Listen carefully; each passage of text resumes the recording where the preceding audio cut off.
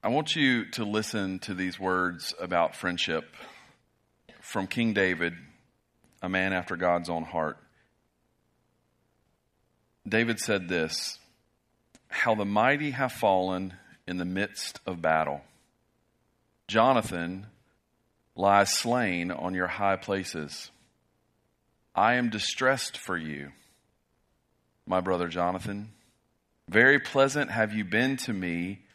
Your love to me was extraordinary, surpassing the love of women. How the mighty have fallen, and the weapons of war perished." One of the great friendships as you read the Old Testament, one of the best examples of what it looks like to be a faithful friend is seen between Jonathan and David.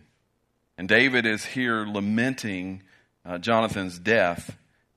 And he says something that I find amazing. In verse 26, he says, My brother Jonathan, very pleasant have you been to me. Your love to me was extraordinary, surpassing the love of women.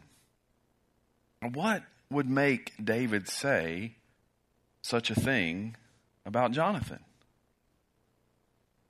Men here this morning, do you have someone like this in your life? A friend that you would say, this friendship surpasses even the relationship that I have with my wife. Now, some of you may say yes, because you have a wife that Proverbs talks about that's a bit cantankerous. But this is King David, and he had his pick, right? And yet this love that he had for his friend, he says it surpassed the love of women. Because David had found a faithful friend.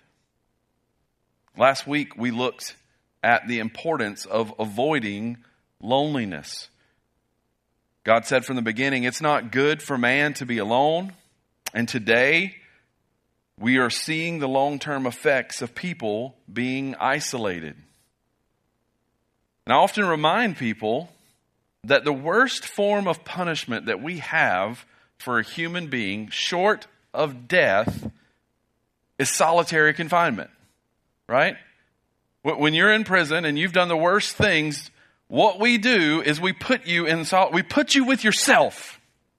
That is the worst punishment we can imagine, is to put you with yourself in a room all alone. Many prisoners begin to lose their grip on reality. And yet, why is it that so many people put themselves in a position of voluntary confinement? They voluntarily isolate themselves from all the people around them in their lives. Sometimes even in the midst of a marriage, you will have one spouse begin to isolate themselves. Now, they're still there in the house. They haven't left, but they have isolated themselves. They have sectioned off their heart, if you will. They choose to isolate themselves from everyone. But the book of Proverbs teaches us that you will not lead a wise life unless you are great at discovering, developing, and maintaining great friendships. Last week we started the series by looking at 3 ways not to be a friend. Hopefully you remember those ways. There was a fair weather friend, there was a negative friend, there was a rude friend. Instead of these 3 kinds, we ended up by saying that we needed to be faithful friends. And this week, I want to look specifically at how we can discover a friend, how we can develop a friendship, and how we can maintain great friendship. So if you're taking notes, that's kind of the 3 big headings this morning. We're going to look at how to discover a friend, how to develop a friendship and how to maintain great friendships. And for the purpose of this sermon, I think it's important that we define what a faithful friend is, right? All of us being on the same page will be helpful to us as we move forward in this journey of discovering, developing, and maintaining great friendships if we know what a great friendship looks like. And I want to suggest a very simple definition for you this morning. Very easy to remember. A faithful friend is the person that always lets you in and never lets you down. A faithful friend is a person that always lets you in and never lets you down. I'll unpack that definition as we go along. But first, in our sermon this morning, we are looking at how to discover, develop, and maintain great friendships. We first need to learn how to discover a faithful friend. And again, I want to go back to Proverbs 18:24. It says, "A man of many companions may come to ruin, but there is a friend who sticks closer than a brother." This week, I want you to notice, though, the comparison that the author is making. And the key words for that comparison are many and a.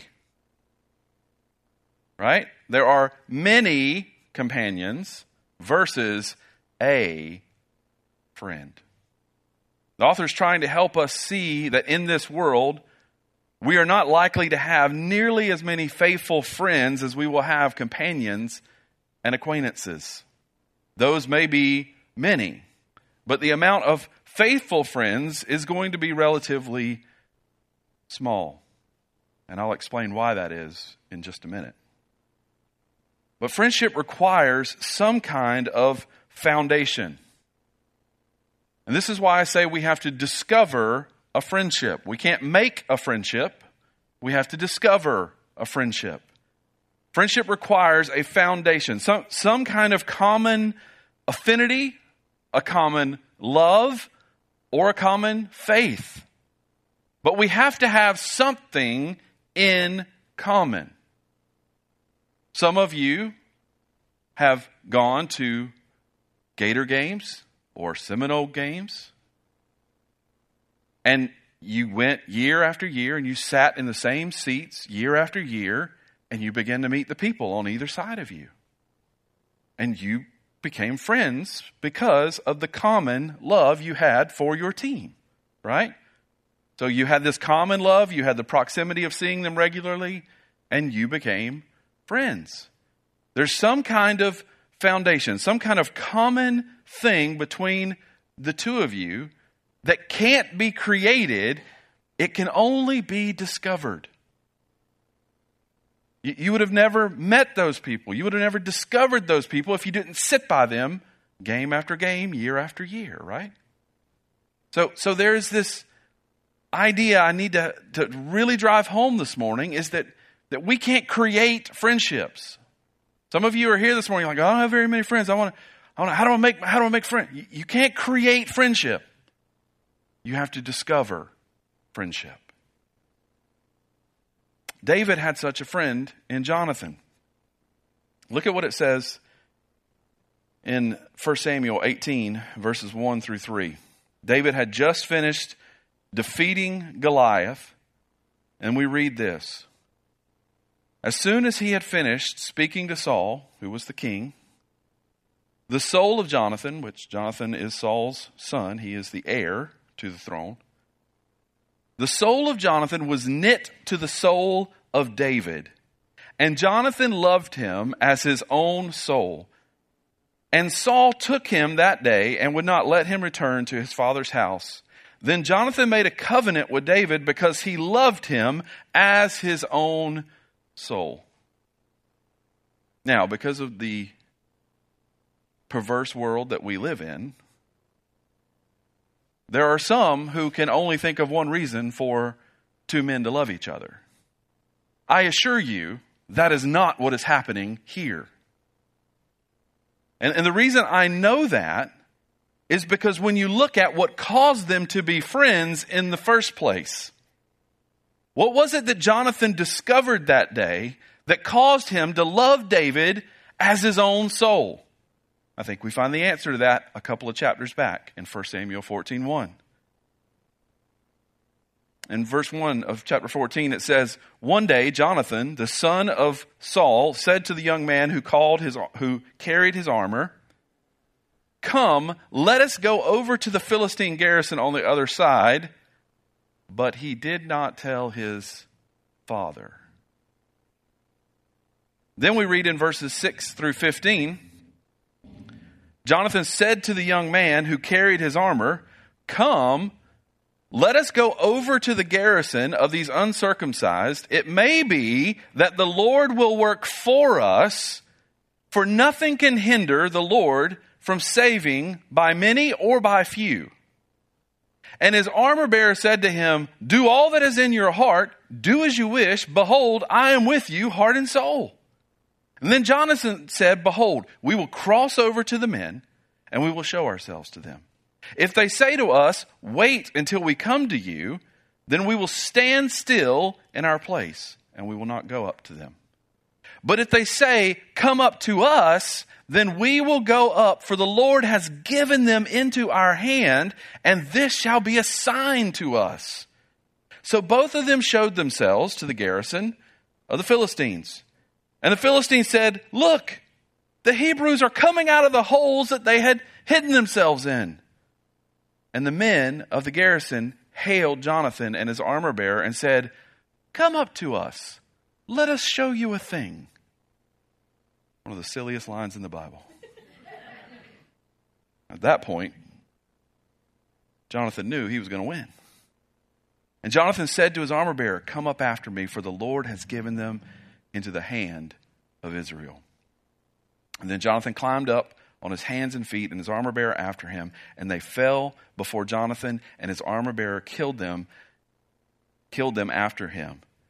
And that first strike which Jonathan and his armor bearer made killed about 20 men within, as it were, half of a furrow's length of an acre of land. And there was a panic in the camp, in the field, and among all the people. The garrison and even the raiders trembled. The earth quaked, and it became a very great panic. Now, do you see why Jonathan had an instant affinity for David? These were mighty warriors, right? They were also men of action. They trusted God, right? 2 guys against 20, but if God's on our side, that's all that matters. One little shepherd boy against a giant, but if the Lord is with me, who can stop me? Do you see why there would be a natural affinity between these two? As soon as Jonathan sees this young shepherd boy swagger out onto the field, not because he thinks he's great, but because he thinks his God is great, and kills Goliath.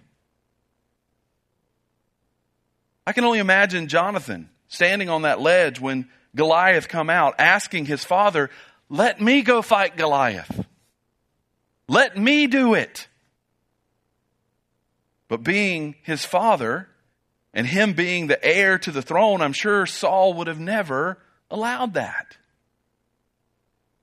This is likely why Jonathan attacked the group of Philistines without doing what? Telling his dad, right? He's like, if I tell Dad, he's going to be like, "Stay in the hole, son. Got to protect the lineage. I got to protect the family." Saul was too cautious.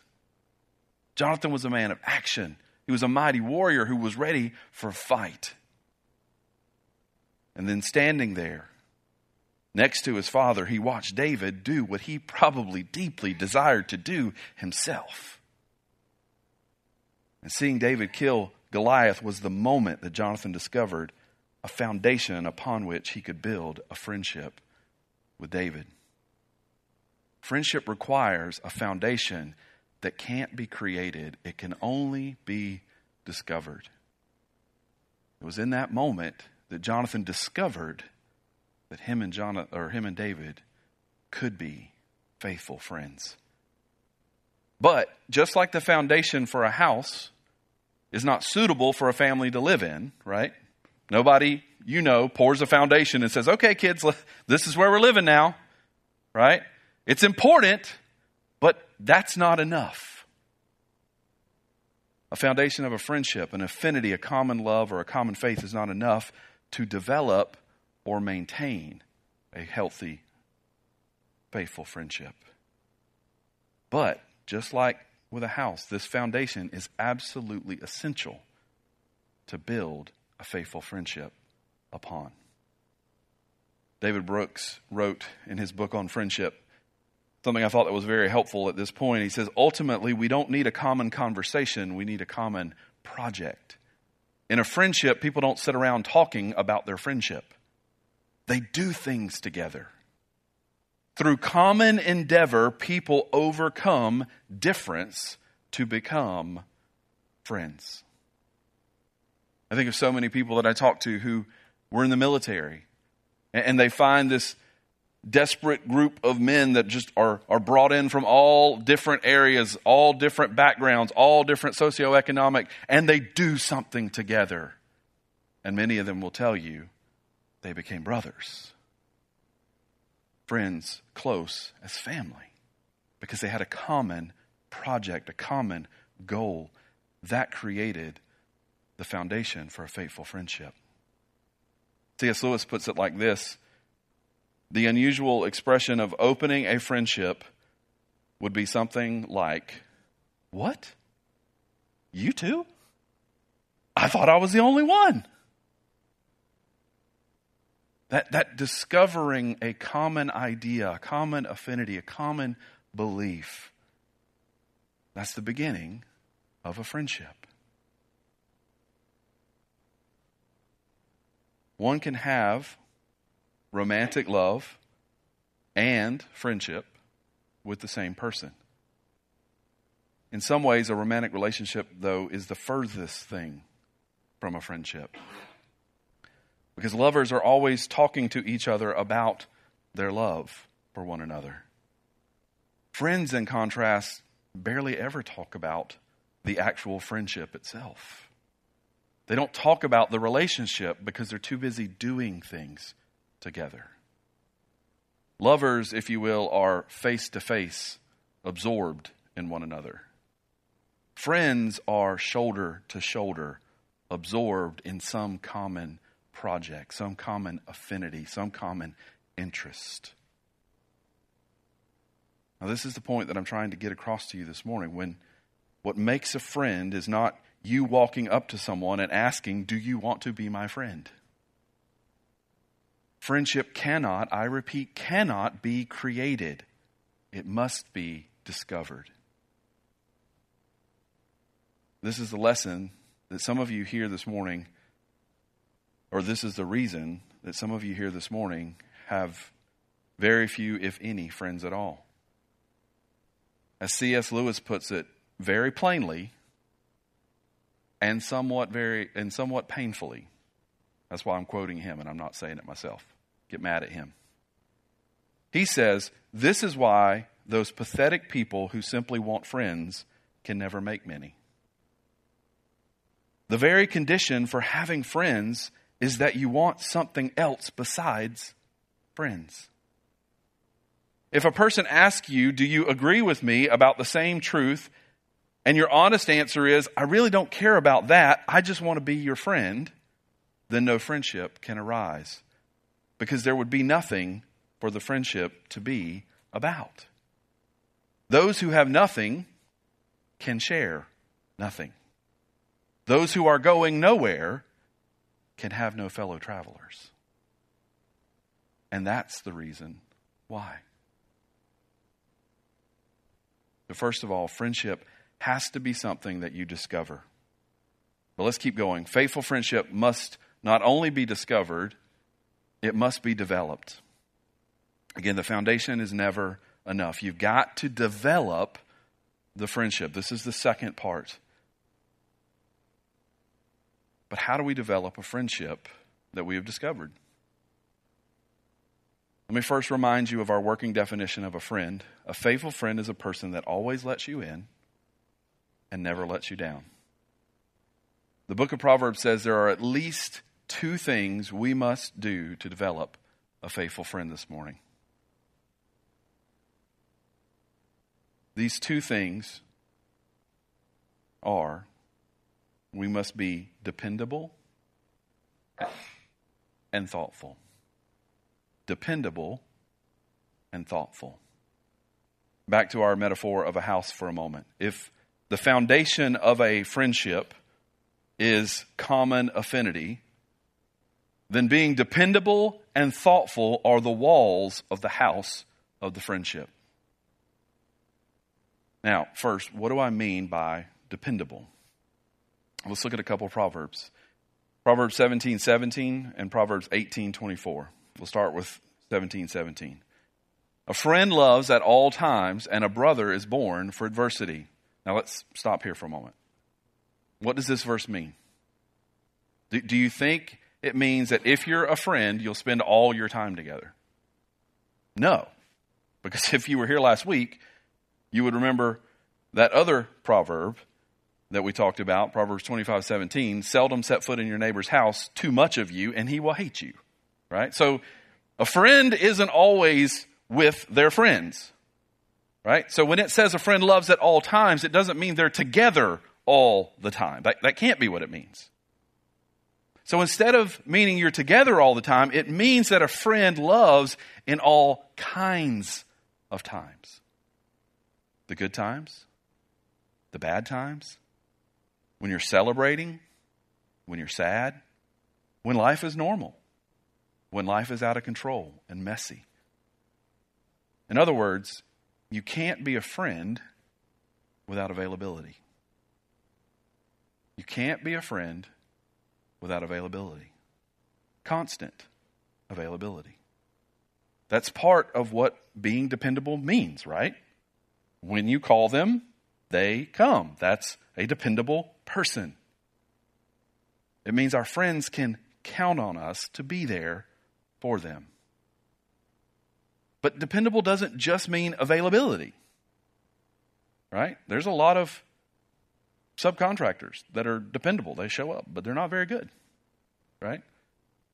So it's not just being available. There's got to be more. It also means being there when things go south. And that's what Proverbs 18:24 is really about. Look carefully at this. A man of many companions may come to ruin, but there is a friend who sticks closer than a brother. Look at what the contrast is here in this verse. A man of many companions, we talked about this a minute ago, may come to ruin, but there is a friend who sticks closer than a brother. What this proverb is teaching us is that a friend will do everything in his power to keep us from ruin. Companions don't care. They don't stick close to us when life is going south. But friends do. I'm not going to go into it all, but last week we talked about being a fair weather friend. In other words, you're a friend when it's convenient for you.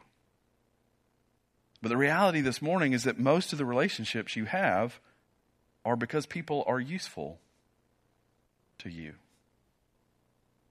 Or you are useful to them. And before you get all bent out of shape, I mean, that's just the way most relationships are. And there's lots of ways to be useful to a person. Some are useful because of a skill they possess. I know for years I was a useful friend to a lot of people because I could fix their computer. And they would call me, hey, my computer's messed up. Some of you are friends because you are skilled at replacing a toilet. It's a good friend to have, especially when your toilet's broken. Some people are useful for having a good time with. Some people are useful for networking and meeting other people. But the issue with only having or being a friend that is useful is whenever you cease to be useful, those companions will cease to be around you. When your life starts getting messy and complicated, they will abandon you for someone who is more useful. Some of you are here this morning, and you've experienced this, I'm sure. There were people that you thought were your friends.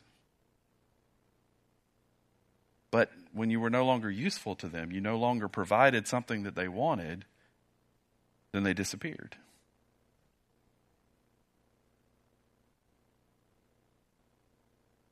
Some of you have been in that moment when your life was falling apart. And that is when your companions disappeared on you. But your true friends were there. Because a friend has deliberately made you not a means to an end, but an end in yourself. Let me say that again.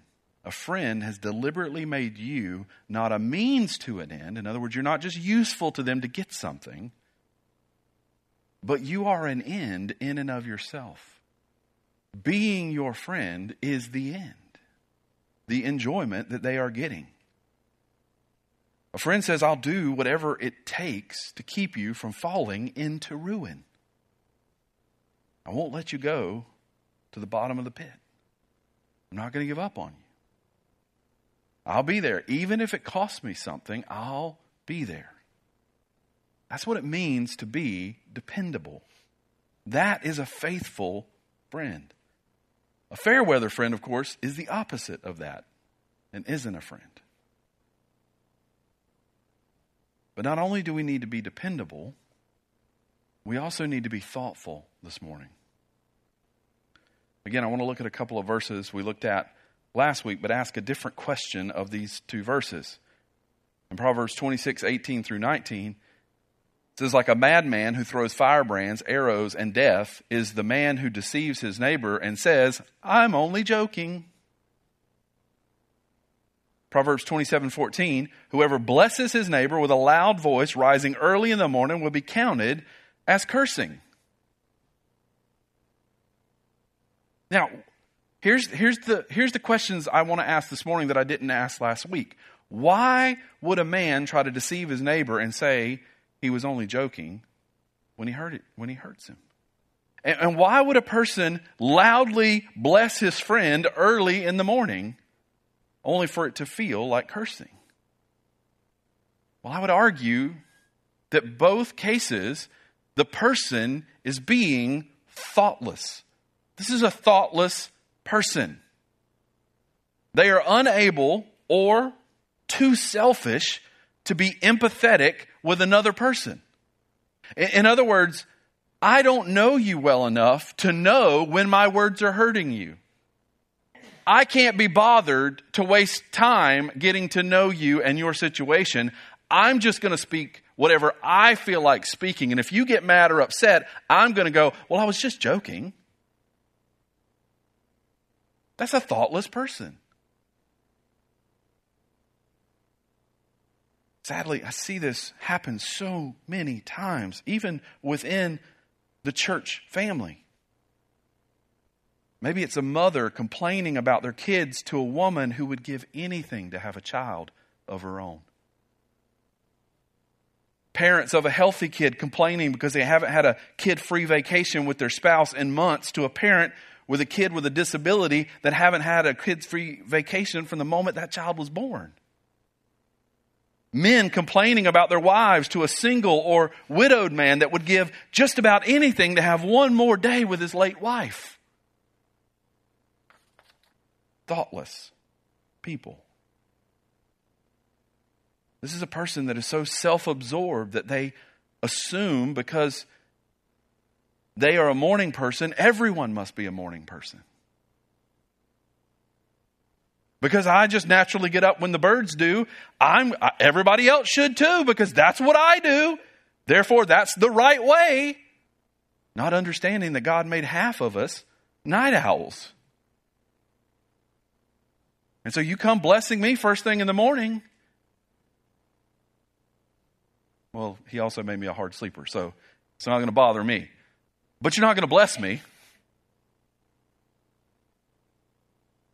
Look at one other proverb that we didn't look at last week, but I think this really drives home this idea.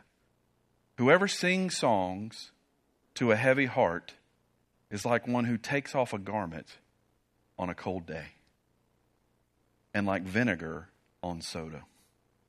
Proverbs 25:20. Now that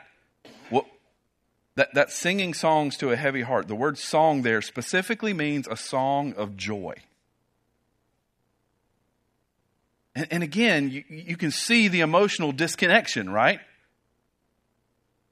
I can be happy when you're sad. I can sing happy songs when you are miserable and with a heavy heart. If you can be happy when they are sad, you are not their friend.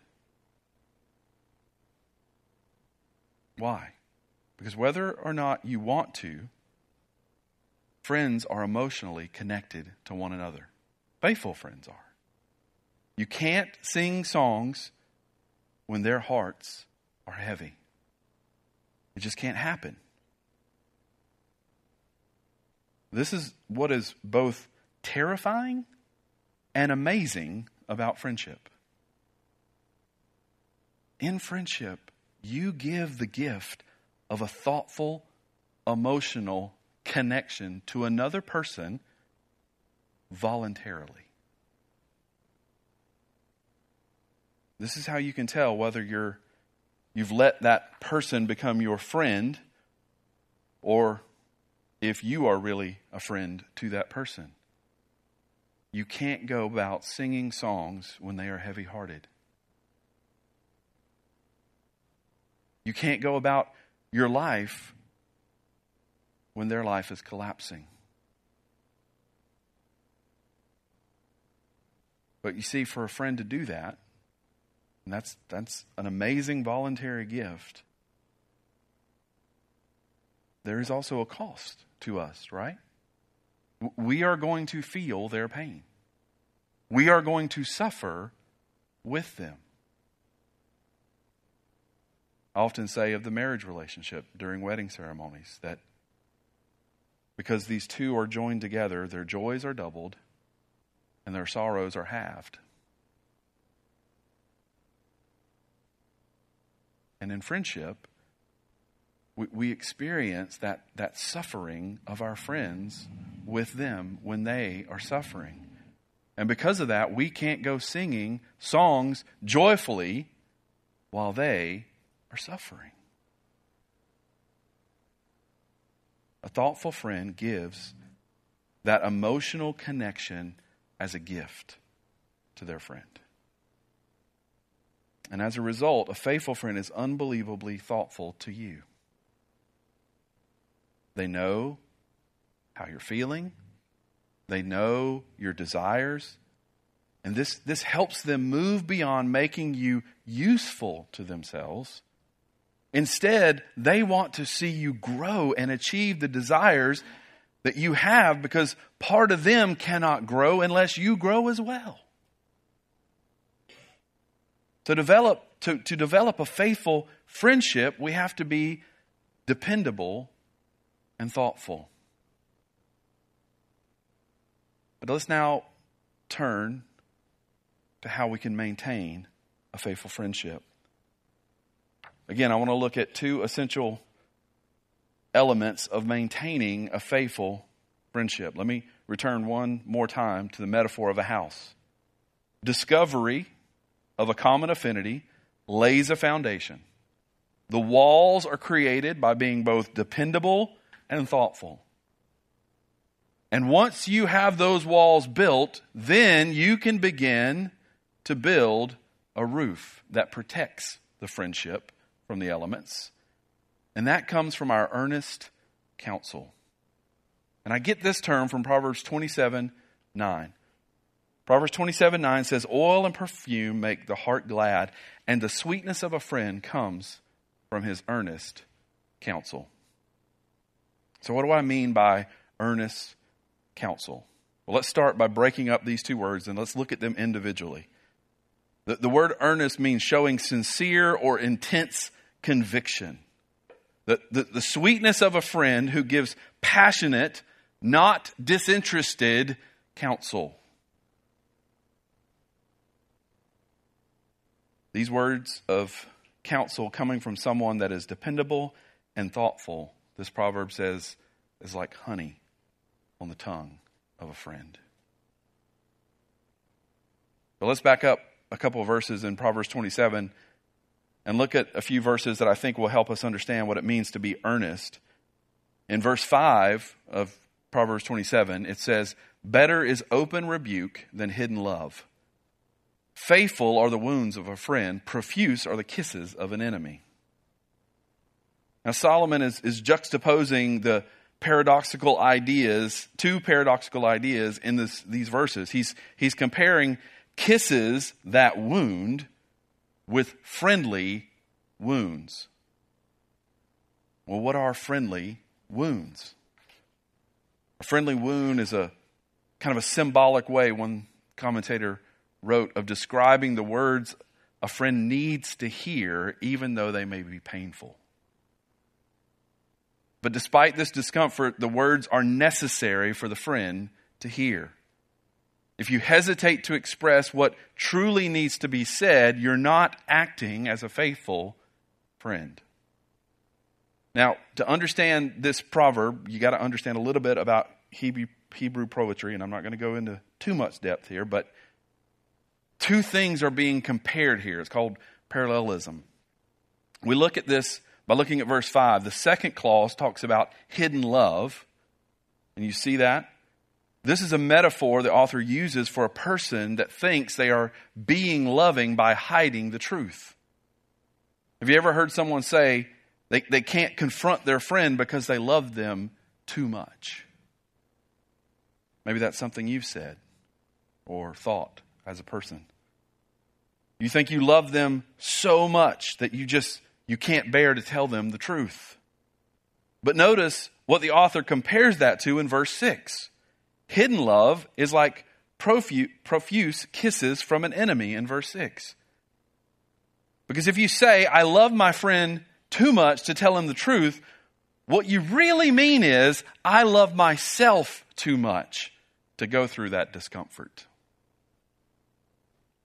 And the reality is, you're not being a faithful friend. Now, because this isn't my first rodeo, and I know how some people just love to use these verses to justify being rude friends, like I talked about last week, let me give you 2 words of warning this morning. Before you go back to your small group, locked and loaded to be ready to shoot everyone with the truth as you see it, first, this concept of earnestly telling the truth comes in the maintaining phase of the relationship. The maintaining phase. Not the developing phase, the maintaining phase. This means there is an assumption that you have been already dependable and thoughtful for a period of time. Right? It's hard to tell if someone is going to be dependable after only 1 week. Right? That takes a little bit of time to see, okay, I can trust this person, they are dependable. I can trust this person, they are thoughtful. The mistake I've sadly seen so many times in churches is that because 2 people have the common affinity of the gospel, one, typically the one that's been the Christian the longest or perceives themselves being the more mature Christian, takes it upon themselves to become the painful truth teller without first being dependable and thoughtful. And this has led to so many people leaving the church altogether, or leaving a particular church or a particular small group, or at the very least it's caused the people to stop being around that person. Some of you may be here this morning because that happened to you at your last church. Some of us here have been guilty of being that person. Some of you have maybe just realized why people don't like to be around you. You tell yourself it is because they can't handle the truth, when in reality it's because you have failed to be dependable and thoughtful. Now at this point you may be asking, how can I tell the difference? And this leads me to my second word of caution. there's a direct connection between being earnest and being thoughtful. The earnestness of telling the truth is tempered by the thoughtfulness or empathy of being so emotionally connected that painful words you have to tell them also creates pain in you. This is the reason why it's so hard to be a friend. You can either be thoughtful only and just shut up, or you can be earnest only and not really care. But both of these ways are painful. But to be a constant, to be a friend is constant pain. That's why we can't have too many friends. Because you have to be thoughtful and earnest and dependable. If your earnest words to your friends aren't hurting you as you share them, then keep them to yourself.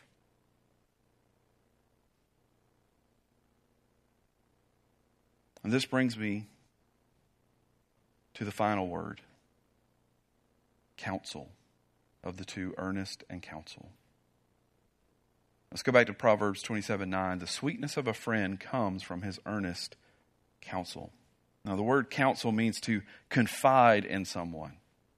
What is he talking about here? That this is something that only a really close friend can do. And we desperately need it this morning in our lives. You are never going to become the person that God wants you to be without it. Now, there are two aspects of this kind of counsel. First, verse 9 tells us that it is sweet or pleasant. In other words, the counsel, in a sense, is reassuring to us. Whatever it is that our brother, our friend has to say to us, it is sweet and it is reassuring to us. But second, as we talked about last week in verse 17 of that same chapter, iron sharpens iron, the one man sharpens another. Both of these characteristics are essential to it being the kind of counsel that the Bible commands. In a friendship characterized by reliability, thoughtfulness, honesty, transparent conversations about crucial matters of life, if your advice is consistently positive and sweet, this indicates a form of emotional exploitation.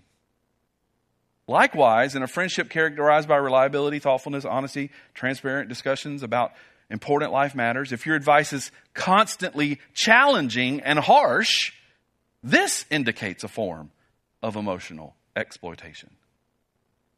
You see what I'm saying there? If your counsel is always sweet, somebody's being emotionally manipulated. If your counsel is always harsh and challenging, somebody is being emotionally manipulated.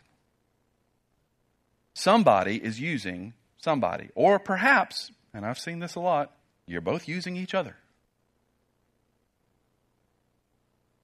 It is only when you have a balance of both of these characteristics that you can have the kind of counsel we need. It's only when you can give a balance of both that you are giving the kind of counsel that your friend desperately needs. Some of you may say, but I don't have that kind of wisdom, right? Wisdom is being able to discern what you need to do today. Well, first, I would encourage you, the whole book of Proverbs is a book about giving you wisdom. But I would also encourage you to do what I do every time I sit down with someone to give them counsel. Ask God for wisdom. James 1:5, if any of you lacks wisdom, let him ask God, who gives generously to all without reproach, and it will be given to him. If you don't know how to respond in a particular situation, ask God to help you. But this morning, as you think about your counsel, as you think about your life, is it constant criticism or constant sweetness? If it's either of those two, I would challenge you, you're not being the kind of friend that God wants you to be.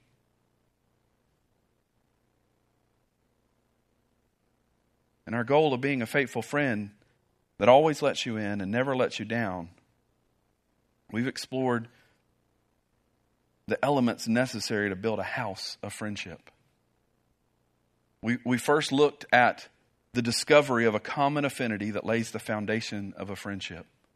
Second, we looked at the walls of the house we needed to build to develop the friendship, so that finally the roof of the house could rest on those walls of dependability and thoughtfulness to protect and maintain the friendship. And that roof was made up of our earnest counsel. Just like building a house, this is hard and painful work, and it takes time. But just like building anything, it's also rewarding. Now, before you leave this morning, I want to address something that I heard several of you say to me this week after the first message on friendship. And that was, many of you desired having the kind of faithful friend that I talked about. And that desire is in many of us this morning, I'm sure, as we've gone through in even greater detail of what a faithful friend looks like. It's like, man, I wish I had that. I wish I had someone like that in my life. But the reality is we live in a culture that doesn't value friendships. We live in a culture where we don't have all the friends that our hearts need. But I think we have to be honest this morning that one of the reasons that we don't have the friends our heart desperately needs is because we aren't the friends we should be. Before we leave here blaming everybody else for not being our friends, we need to take a look at ourselves and realize that we are not being the kind of friends that we need to be.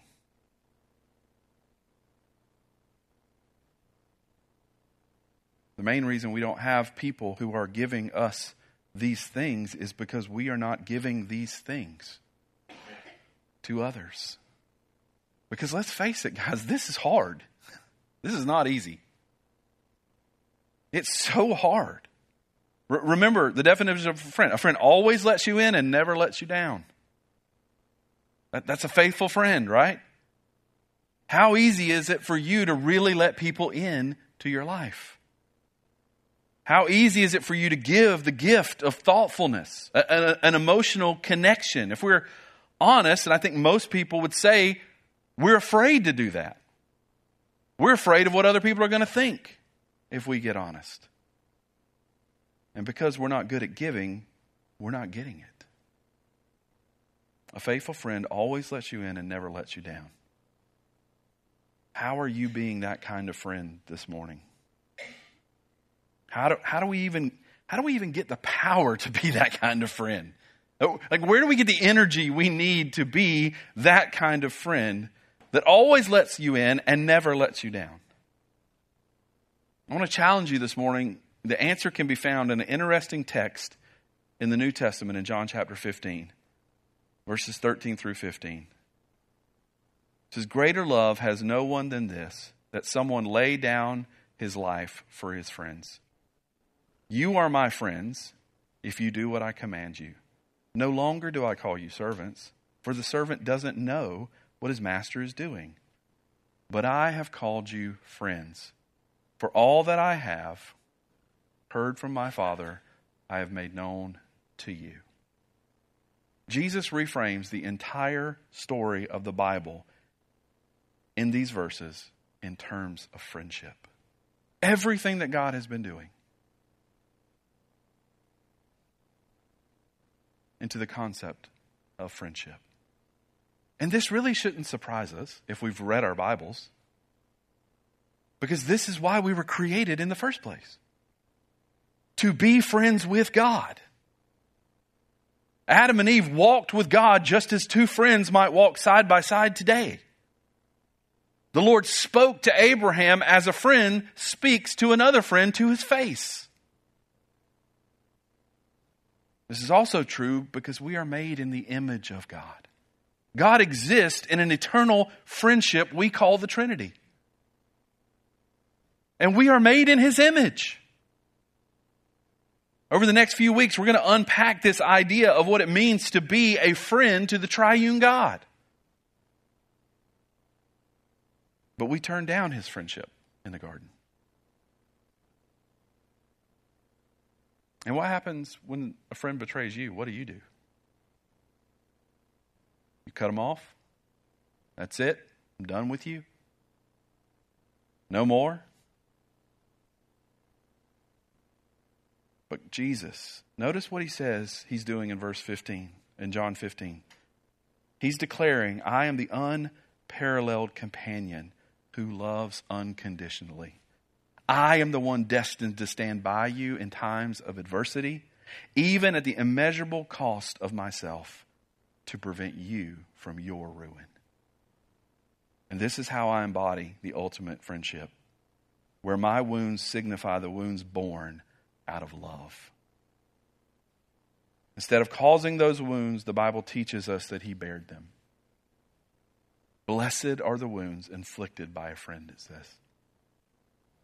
How much more blessed are they when they are not imposed, but instead willingly accepted for us? Jesus on the cross sacrificed his friendship with God so that we could gain friendship with God. Jesus is a friend that has proven he will always, always, always let you in. I'm not sure how one could be more emotionally open than Jesus. Look at his arms nailed open for you. How much more open can he be for you this morning? Jesus is the faithful friend that always lets you in and never lets you down.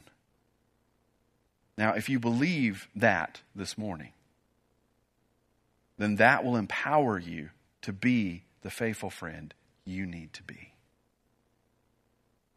If I believe that Jesus has let me all the way in, if I believe that he trusts me, if I believe that he loves me no matter what, then I can extend myself to others without being afraid of rejection. If I believe that Jesus will never let me down, then I can extend myself to others, never being afraid of being let down, because all my hope is not in human friendships. It is then and only then that I will get the friends that I need to have in this life. Let's pray. Father, thank you for sending your Son.